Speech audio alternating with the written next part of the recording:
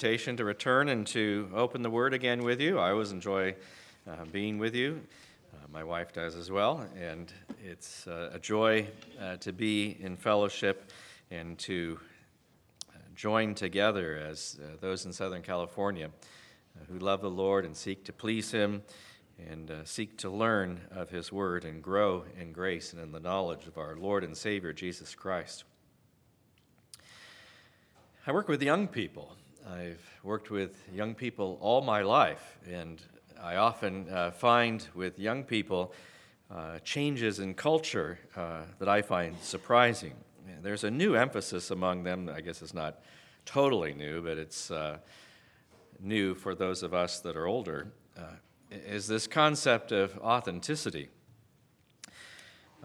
By it, they mean that they're non-hypocritical, that they're open, and that they're honest, that they admit their faults, they admit their need to grow. But often, they use the desire to be viewed as authentic as a means to be rude, selfish, unkind, just who they are.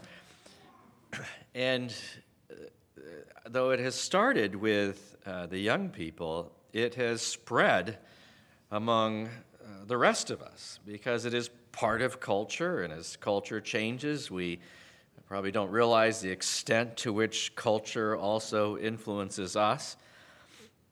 And it even creeps into the local church in the way in which we seek to stimulate one another to love and good deeds. And so I thought I would open 1 Corinthians 13 this morning. You know this chapter well. It's a chapter that's called the chapter of love. And it's not about attraction or affection or just general kindness. It's in a section in Corinthians, in chapters 12, 13, and 14, in which Paul is helping the Corinthians, who he views to be one of the most gifted churches he's ever worked with, to exhort them that as he is trying to correct some of their misconceptions regarding the use of spiritual gifts, that he pauses right in the middle and says, none of this will matter anything unless you get a hold of the concept that the gifts that we exercise must be exercised through love. I'd like to read the whole chapter. It's not long, 13 verses. And I'd like to go back through it again more slowly and develop some thoughts. I'm reading from the New American Standard, 1 Corinthians chapter 13. If I speak with the tongues of men and of angels, but do not have love, I become a noisy gong or a clanging cymbal. If I have the gift of prophecy and know all mysteries and all knowledge, and if I have all faith so as to remove mountains, but do not have love, I am nothing. And if I give all my possessions to feed the poor, and if I surrender my body to be burned, but do not have love, it profits me nothing. Love is patient. Love is kind. It is not jealous. Love does not brag and is not arrogant. It does not act unbecomingly. It does not seek its own. It's not provoked. Does not take into account a wrong suffered. Does not rejoice in unrighteousness, but rejoices with the truth. Bears all things, believes all things, hopes all things, endures all things. Love never fails. But if there are gifts of prophecy, they'll be done away. If there are tongues, they will cease. If there's knowledge, it will be done away. For we know in part and we prophesy in part, but when the perfect comes, the partial will be done away. When I was a child, I used to speak like a child, think like a child, reason like a child. When I became a man, I did away with childish things. For now we see in a mirror dimly, but then face to face. Now I know in part, but then I will know fully, just as I also have been fully known. But now, faith, hope, love. Abide these three, but the greatest of these is love. First, we have to come to understand the context of spiritual gifts to understand this chapter's importance in his exposition on spiritual gifts. Though it could be related to natural gifting, we might call that a talent, a spiritual gift is focused not on specifically the ability to play a beautiful instrument such as the piano, but on how to stimulate the growth of the body of Christ through love. It is the means by which God builds up the body of Christ through the interaction of the various members. He has told us that he has made us different from each other, and we can easily see, well, at least we're male and female. Some of us are from different backgrounds, different parts of the world. We are certainly different in that way. But as believers in the body of Christ, he has sovereignly chosen to give us different gifts. And he says this is not a disadvantage, this is actually an advantage, because what would it be like if all of us were eyes, or all of us were ears, or all of us were hands? We couldn't even function as a body, as he speaks of a metaphor. Somebody has to be the feet, someone the hands, someone the head, someone the eyes, someone the ears, someone the mouth. We have to have different gifting to actually build up each other in the body of Christ. So some people will be working with young people. Some people will help us with the music ministry. Some people will help us in leadership. Some people will help us in teaching. Some people will help us in the gift of helps. Some will show mercy. Some will show the ability to relate well to people and understand their needs and exhort them to grow in a particular way. We have a number of different ways in which the Lord will gift us.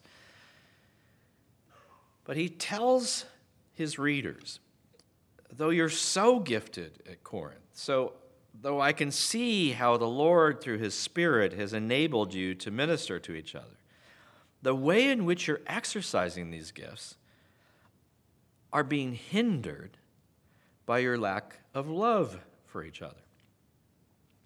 When we read in John's letters about the balance between truth and love, many of us think all I heard him say was truth, and so I will be a person who speaks truth. But John didn't say that. He was saying truth won't win the day unless you exercise the speaking of truth with love. And frankly, as Paul is relating here, it's that way with the exercise of every spiritual gift. We will not succeed in building up the body of Christ. We will not succeed in growing to maturity as a body. We will not seek in ministering to each other's needs well unless we come to understand that God is love, and he expects us to receive an empowerment of his Holy Spirit through which we will minister to other people, not as one who does so solely with skill, but one who does so with the kind of love that Christ has shown us. My wife has been seeing a lot of doctors recently, and there was one particular physician that she needed to do some surgery on her that had no personality. In fact, he didn't even do the talking for himself. He would send a physician's assistant into the room to explain everything that was going to happen and why this was needed and how he would perform it, and he would come into the room and say any questions. And after our first meeting, Carol was saying, I don't know that I could use him as a surgeon. There just is no connection with him. I don't know that I can trust him. He seems so, can I use the word, weird. So I looked him up on the internet. You can do these things this day. You can have all these ratings of all these people. And if you've ever used a site like Yelp for a restaurant, you realize there are people who love the place and will say nice things. There are people that hate the place and say horrible things. No one said anything bad about this physician. In fact, he had very high ratings. And so we actually called some other physicians. In fact, she went back to her primary care doctor and explained to her, I don't know if I can use him as a surgeon. And yet, her primary doctor said, yes, I understand his personality, but he actually is the best at what he does. You should use him. On the day of the surgery, he was bouncing off the walls, literally. In fact, he even fell off his chair. He was so excited. He loves doing surgery. And frankly, he did a wonderful job. In fact, if we were to have gone online and rated him, we would say, like, he's an amazing surgeon. We are so pleased with his work. And yet the whole process was so scary because that class on bedside manner, somehow he didn't pass that one. It just wasn't there. And I can remember way back when I was young and new with the assemblies, I had been reared in a Baptist church in Upland here, and Carol had introduced me to Grace Bible Chapel. And I was attending a Bible and going to chapel every day, and I was coming to some of the meetings at the chapel, and one of the more gruff elders took me aside in the parking lot and said, "What do you have against the breaking of bread?" And I feel like I was cornered, up against a car with this older elder speaking to me. I go like, I don't have anything against the breaking of bread. What do you mean? And he goes, "You're not attending." And I said, "I go to all kinds of meetings. Is it really that important?" And he said it was very important. Just out of fear, I started coming all the time. I just didn't want to be confronted in the parking lot anymore. And I grew to love the breaking of bread. I grew to love the worship of the Lord and the manner in which it is done. In fact, when I go to another meeting of those that aren't among our fellowship of churches and see the way in which they remember the Lord, I feel like you are missing out so much on the beauty of an open meeting. I wish you would understand the beauty of the emphasis of worship the Lord before we remember him in the way in which he's described it to us. And it teaches me again that you can say the right thing, but say it in the wrong way and drive people away from you and hinder the work of the Lord. I grew to love that brother. He ended up discipling me in the Lord. He was a great encouragement in my life, and I don't overall have criticism of him other than there were times in which he forgot to minister through the work of the Holy Spirit, empowering him to show love in the way in which he exercises his gift. Look at verse 1. He says, "If I speak in the tongues of men and of angels."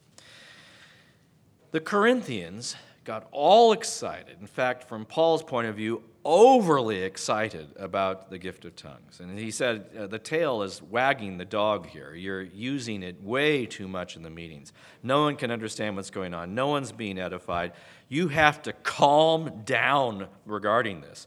So he says, if you're excited about that, and yet you do not have love, the lasting effect is about as long as the clash of a cymbal.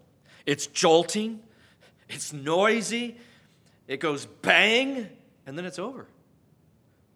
And there's no real lasting effect. And he's saying that's the way you're going to hit people if you can't minister through love. It'll have no long-term effect. Paul is exhorting them to seek out those among them that had the gift of prophecy. He says, if I have the gift of prophecy and I know all mysteries and all knowledge, and if I have all faith, again, a gift well worth seeking to build up in the body. Faith so much, and this is coming from the Lord's exhortation, that if you had faith even like a mustard seed, you could say to this mountain and pick up and move and be thrown into the sea, and it would. He says God is powerful to achieve what you are asking is you trust in him by faith. But if you had faith so as to move mountains and do not have love, he says you'd be nothing. It would amount to nothing.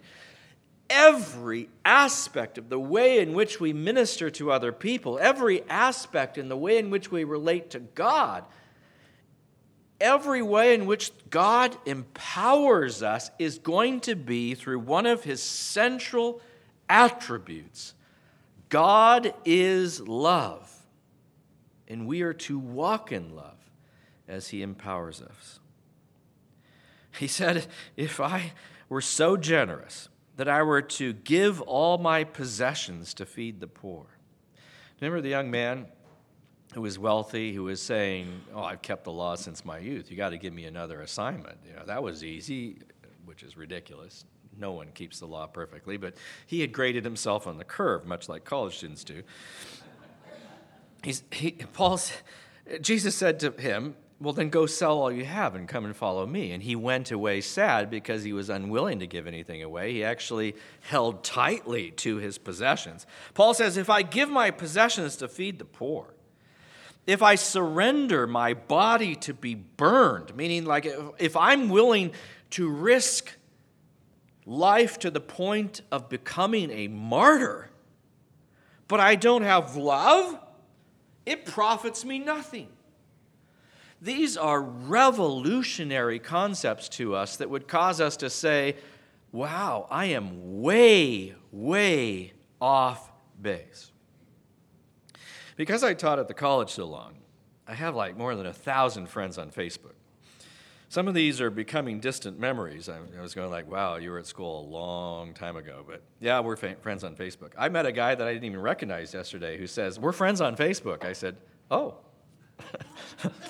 So I must not be very discriminatory as far as the friends are concerned. But what it does give me is an entire slice of culture. And if you've ever noticed, there's not a lot of love on Facebook. There's a lot of, let me show you who I hope I could be someday so that you will be jealous of me and wish you were me because my life is wonderful. There's a lot of braggadocious kind of activity that you read about on what everybody else is doing. And it creates a sense of inferiority. It creates a sense of my life is miserable. It creates a sense of I wish I were beautiful like you. And then there are the people that need sympathy. The people who, this is terrible stuff. This is not love. Culture teaches us things so backwardly than what the Scripture actually says. This passage, though you could quote it at a wedding, is not a wedding passage. This is a passage that describes how we minister to each other in the body of Christ, the way in which we exercise our spiritual gifts. Look at the central section, beginning with verse 4. His very first statement is, love is patient. If you were to ask my wife, is Ken patient? She would laugh at the thought and say, he's not patient at all. However, the first time I went to her home in Bolivia, her mother complimented me. Now, this is my mother-in-law complimenting. She says, you are so patient. I have stood tall ever since with the knowledge that my mother-in-law thinks I am patient. And I have sought to rise to that occasion and exercise as much patience as I possibly can, because that's a compliment I would love to hear. It means you suffer long in the sense that a lot of things can come your way and you're not going to get knocked off your feet. It means you never give up. You don't give up on the Lord. You don't give up on yourself. You don't give up on other people. Even if people are retaliating against you, even if people have wronged you, you are patient. Now, some of us think that all Paul has taught here is what love is in abstract. And yet, if you've read the whole book, you realize the Corinthians have a lot of problems. And this chapter is not out of context from the rest of the book. At what point in the book would Paul exhort the Corinthians to be patient. In chapter 6, he says, "You're suing each other in the body of Christ? Someday we're going to be judging angels and you're taking Christians to court?" I've been threatened to be sued by a Christian in my church. Isn't that crazy? Can we not solve these things ourselves? Love is patient. It has the capacity to be wronged and not retaliate. We read in 1 Corinthians 11 that the Corinthian church practiced what could be called a love feast, in which they had a communal meal before they had the rest of the meetings on a Sunday evening.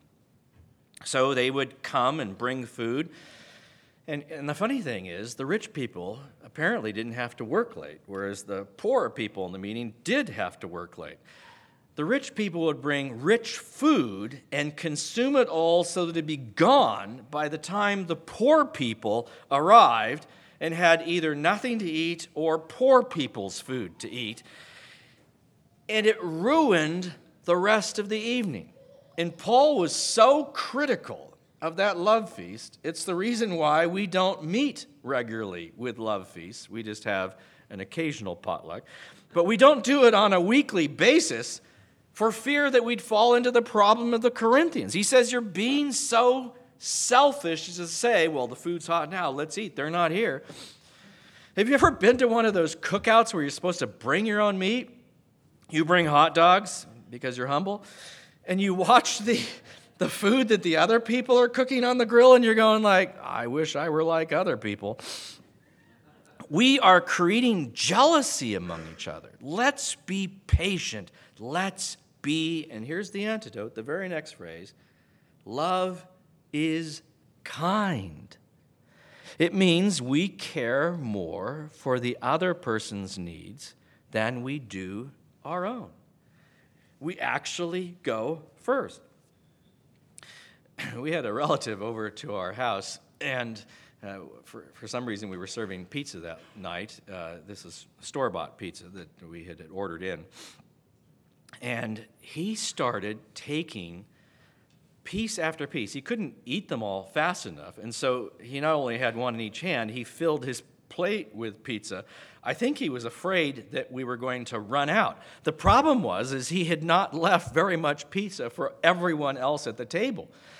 And my wife actually even just spoke up and said, there'll be plenty. You don't have to fill your plate with pizza in fear that you're not going to eat.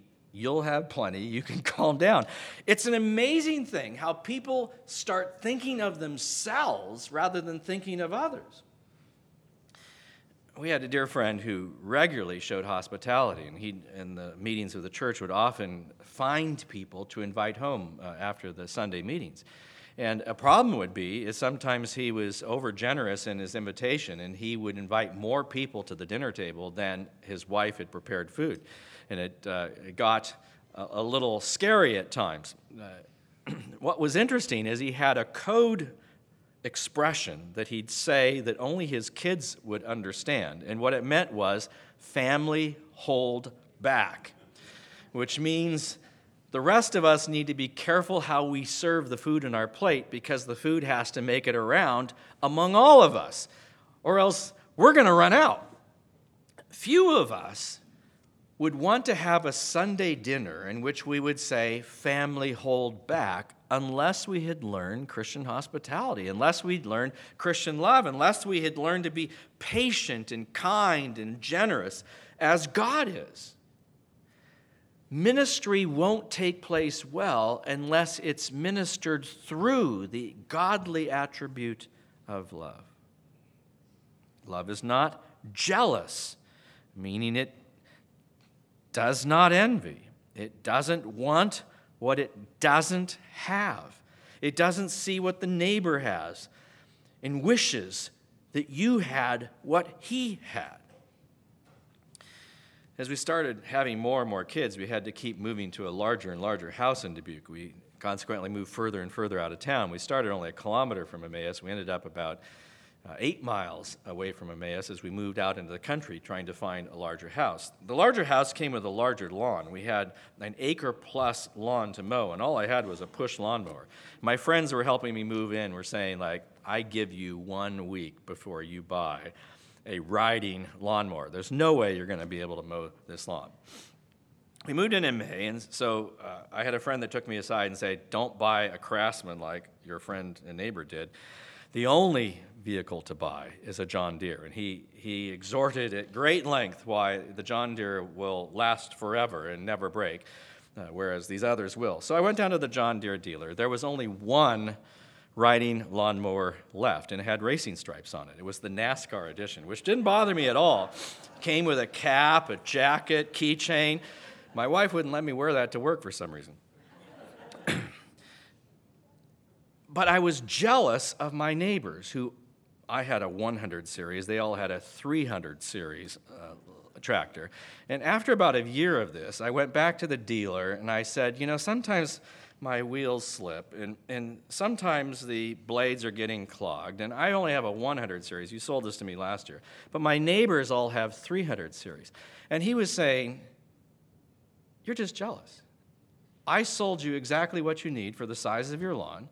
Stop being envious of your neighbors. And if your wheels are slipping, go up the hill at an angle. Don't try to go straight up. And I was thinking, what kind of salesman doesn't want to sell me a larger tractor? It's a salesman who's speaking on behalf of the Lord, I tell you, who's saying, let's not be envious of our neighbors. Let's not wish we had something that we don't have. Let's be satisfied with the basics in life. Love is not jealous. You go back to the beginning of the book in chapters 1 and 3, where you learn that there are divisions in the Corinthian church in which they were rallying over various leaders. He uses placeholders like Paul and Apollos and Christ. In chapter 4, he says those aren't their real names. They're actually people that you guys are rallying to. And he says you can't do that. We are one body of Christ. We're not going to break into divisions here. We're going to follow Jesus Christ as the head of the church. No divisions. Love is patient, it's kind, it's not jealous, it does not brag. Much of social media today is bragging. It is showing off. It is saying, look how great I am. And it's just natural that people tend to want to boast. They tend to want to strut. This word talks about people who parade themselves around and actually try to show themselves off. It's interesting that people do that with spiritual gifts, in which they try to show their spiritual gift in a way in which they become puffed up and haughty. Spiritual gifts should never be about receiving praise or honor or glory in any way. It should always be about how we serve each other and how we minister to each other. A problem, and this was a problem in the Corinthian church, is some of the gifts are more visible. He calls them showy. Some gifts you can see people doing, like up front in a meeting or something. Other gifts are behind the scenes, like the gift of helps, and you may never know that the person is using that gift.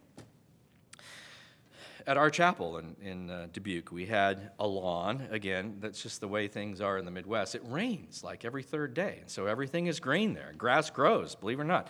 You have to mow in the summer several times a week. So we had people who had volunteered to mow the lawn of the chapel. The funny thing is, if you were to mow it when nobody's there, nobody would see you. And consequently, people would mow when they knew a meeting was about to take place, so that they would be caught mowing and people could see them mow and then congratulate them and thank them and say, "You humble brother who is so kind to mow. I am amazed at your generosity." I say that just about mowing, but you can go around and around and around about every use of every spiritual gift, and you notice that people want to be seen and want to be recognized and want to have people puff them up. And the point is, no, we want God to know. We want God to be pleased. And it does not matter if other people are noticing. In fact, we are not to be arrogant. We are not to brag. We're not to seek attention to ourselves. In verse 5, love does not act unbecomingly in the sense of behaving rudely in the way in which you treat someone else, or behave in such a way that you dishonor someone else, showing them disrespect in some way, because you may have a swelled head and you view yourself as more important than they are. Love doesn't dishonor. Love does not act rudely. You'd say, do we see this in the Corinthian letter?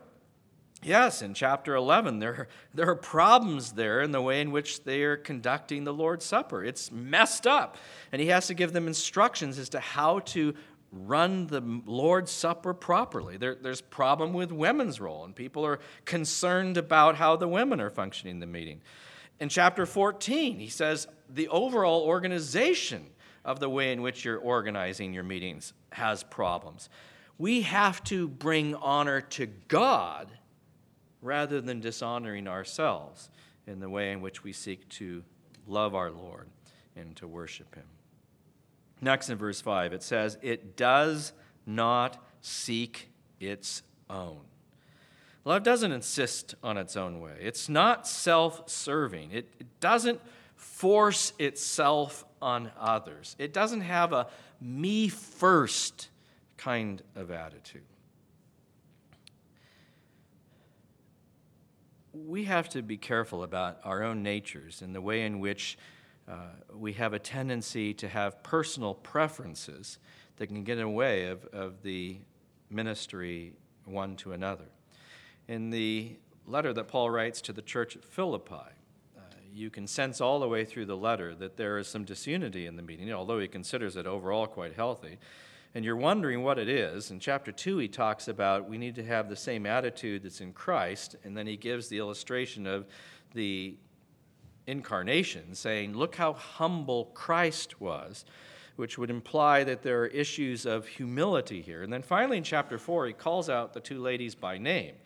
We don't use these ladies' names anymore, but they're Euodia and Syntyche. And he says, brothers, you have to come together and help these women. They're pillars of the church. They're fellow servants along with me in the work. But these ladies aren't getting along. And I'm thinking, could it be something theological? But Paul is so quick to speak theologically. You see that in the Galatian letter. I sense from reading through Philippi, the Philippian letter, it's a personal preference. It's demanding their own way. It's saying, I want what I want, and I'll run you over to achieve it. And it says here that love does not insist on its own way. So many of the young people that I know insist on exercising what they view as their personal freedoms, and they're concerned about how some of us may be more strict in our behavior than they are, and they will flaunt what they believe to be their liberties.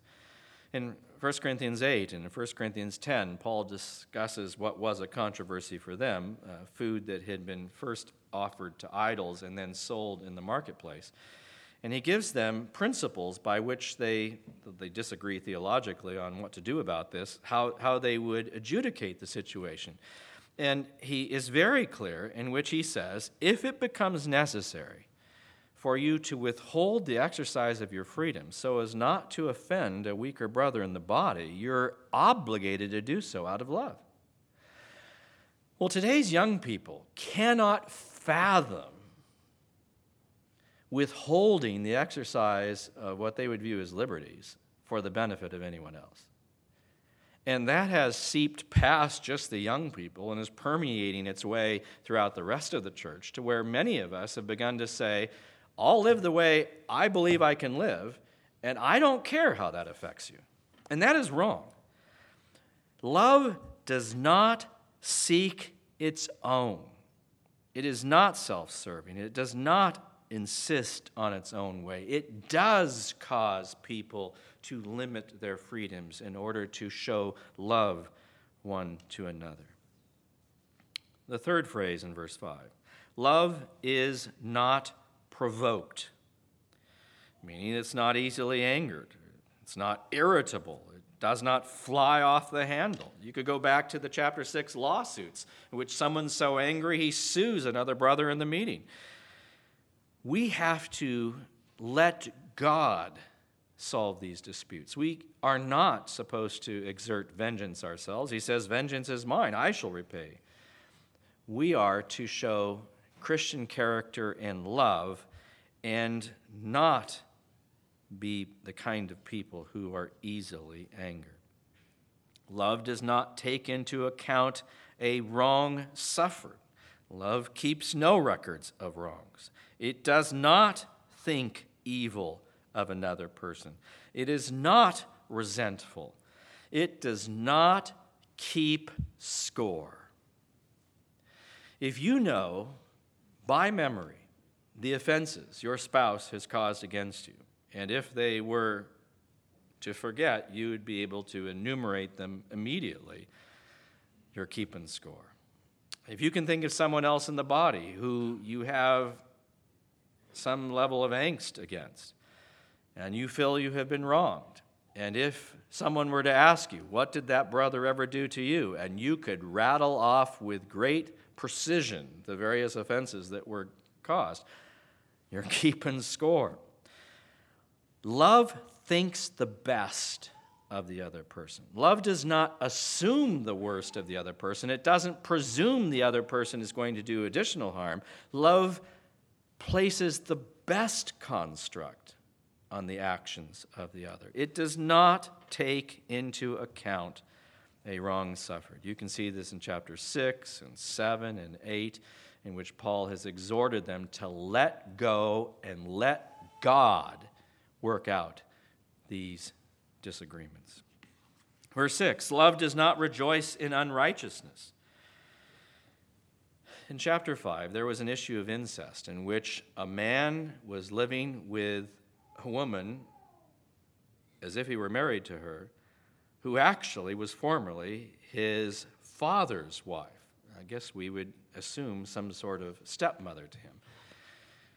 Paul says, this isn't even tolerated among the unbelievers, and you're letting it go in your church.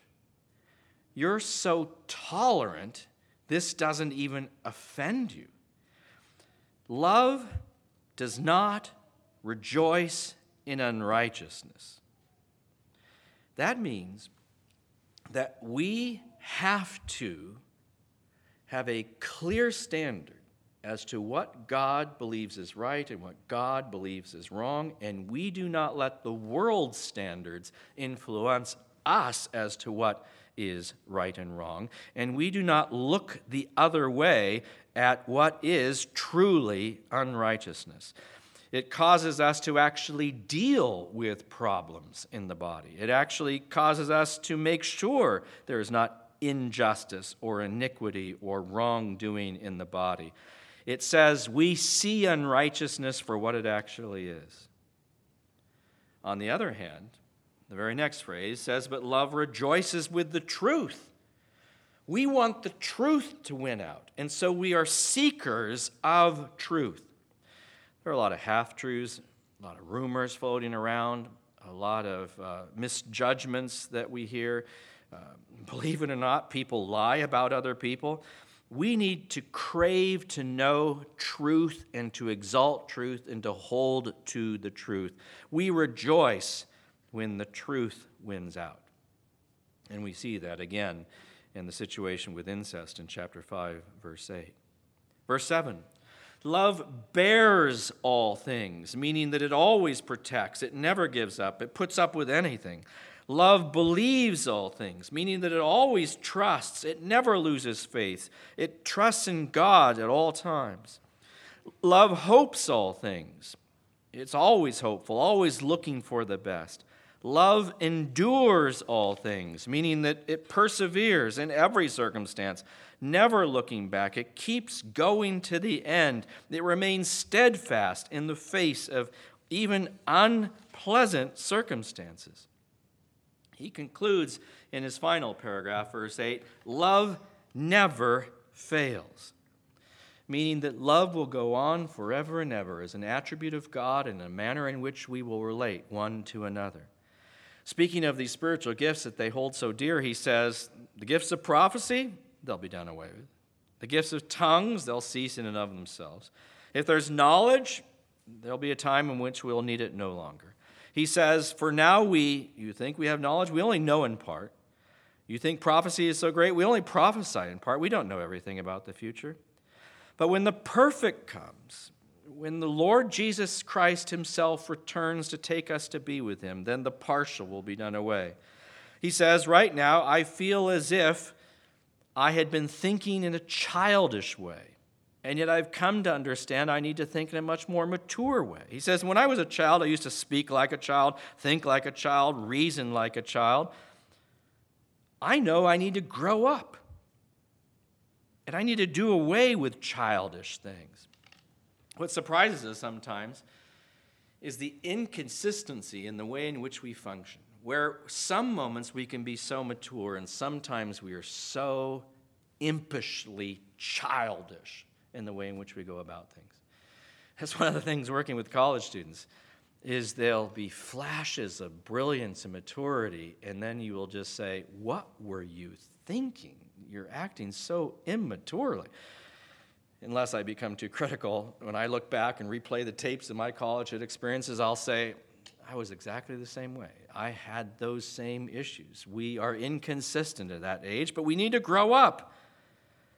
He says, when I became a man, I put away childish things. Right now, he says, in some ways, I can't really understand everything perfectly. I feel as if I'm looking into a mirror, and it's not reflecting back a very perfect picture. In the city of Corinth, they were world famous for their polished brass mirrors. And the authors of the New Testament often pull their illustrations out of the context of the church to which they're writing. He's saying, you may be famous for these mirrors, but you really can't see the image very well, can you? We're seeing in a mirror dimly, but when Christ returns, when we go to be with him forever, we will be with him face to face. Right now we know in part, but then we will be fully known, we will know him fully, just as we have been fully known. We will come to understand him far more completely. But in the meantime, he says, 3 attributes of God I want you to concentrate on: faith, hope, and love. Abide these 3. But the greatest of these is love. If you go back to verse 7, you'll notice that these 3 are in verse 7 when he says, love bears all things, believes all things, hopes all things, endures all things. Faith and hope are the outworking of the way in which we put into practice the divine attribute of love. Yes, we would exalt faith and hope as wonderful attributes that we would want to live through in the way in which our trust is in God. Then let us, as we exercise ministry to one another in the body of Christ, using faith and hope, ask God, will you please make me a channel of your love to the brothers and sisters of Christ? It is beyond my ability to do this. Will you empower me to be selfless as I seek to serve the body of Christ? I was up at Verdugo Pines. I was in that nice cabin where the speakers stay. This particular time, my wife was with me. It was midnight, and there was a strong knock at the door. I got out of bed. I was not yet dressed. I opened the door a tiny bit to glance out, and there was a person there saying, I need to talk to you right now. It's very important. I said, can this wait till the morning? I'm not even dressed. My wife's in bed. I can't invite you in. He says, no, I need to talk right now. Can you please come out? Humanly speaking, I felt like it's midnight. Everybody's supposed to be asleep. What are you doing out of your cabin? Don't you have responsibilities around here or something? Why do you need to talk to me right now? But the Spirit was in conflict with what I felt humanly. The Spirit was saying to me, Stop being so selfish, put your pants on, and get out there and talk to the guy. Has that ever happened to you where you say to yourself, there's a whole part of me that says, nope, not going to do this, going to be selfish, sleep's important to me. And yet the Spirit, if you're sensitive to how God would lead, would say, no, this is a divine appointment. Talk to him. So I put my pants on, forgot a jacket. I didn't realize it was going to be that cold out there. We stood out there for 45 minutes to an hour talking at length, and he was right. He did need to talk to me right then and there.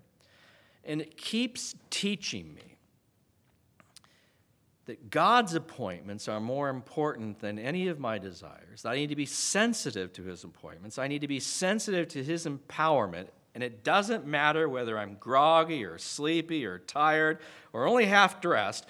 If God wants to use me, I need to make myself available, because that's what it means to minister out of love.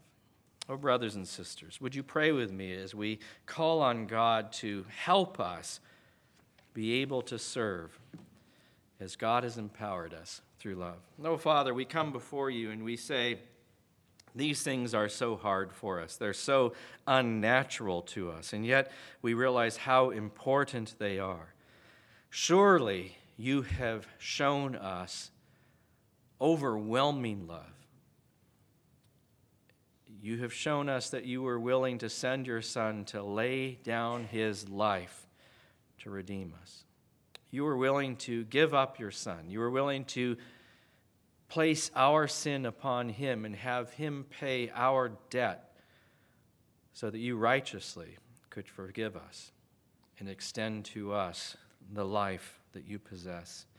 Oh, Father, with that kind of love, teach us through the empowerment of your Spirit to exercise the gifts that you have given to us through the channel of love. Convict us in ways in which we have been misapplying this. Instead, may we find success as we submit ourselves to your guidance and your leading, for we ask in Jesus' name. Amen.